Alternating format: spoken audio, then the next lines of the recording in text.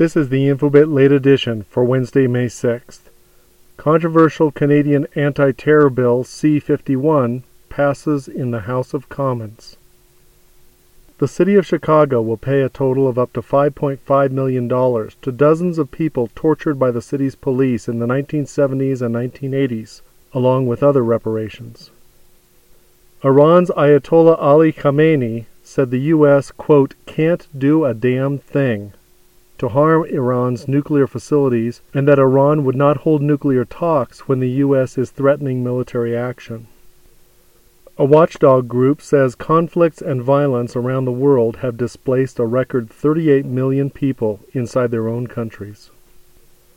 Severe storms spawned tornadoes and brought flooding and heavy winds to Oklahoma, Kansas, and Nebraska. Tornado damage has already been reported southwest of Oklahoma City.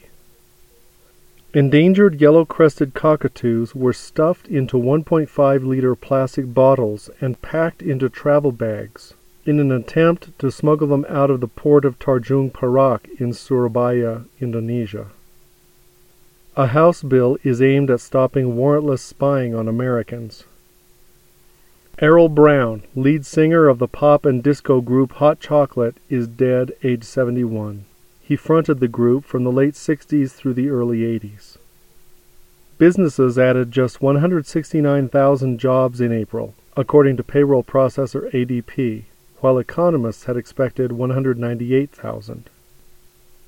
Andreas Lubitz, the co-pilot suspected of deliberately flying a German airliner into the French Alps, appears to have tried to rehearse the fatal dive during an earlier flight on the day of the crash.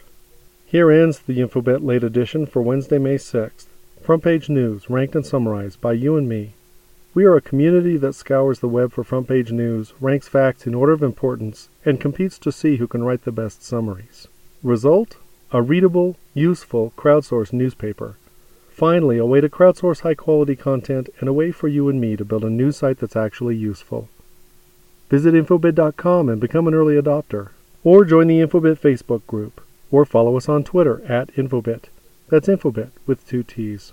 I'm Tim Chambers, TBC0 on Twitter. Wherever you go, there you are.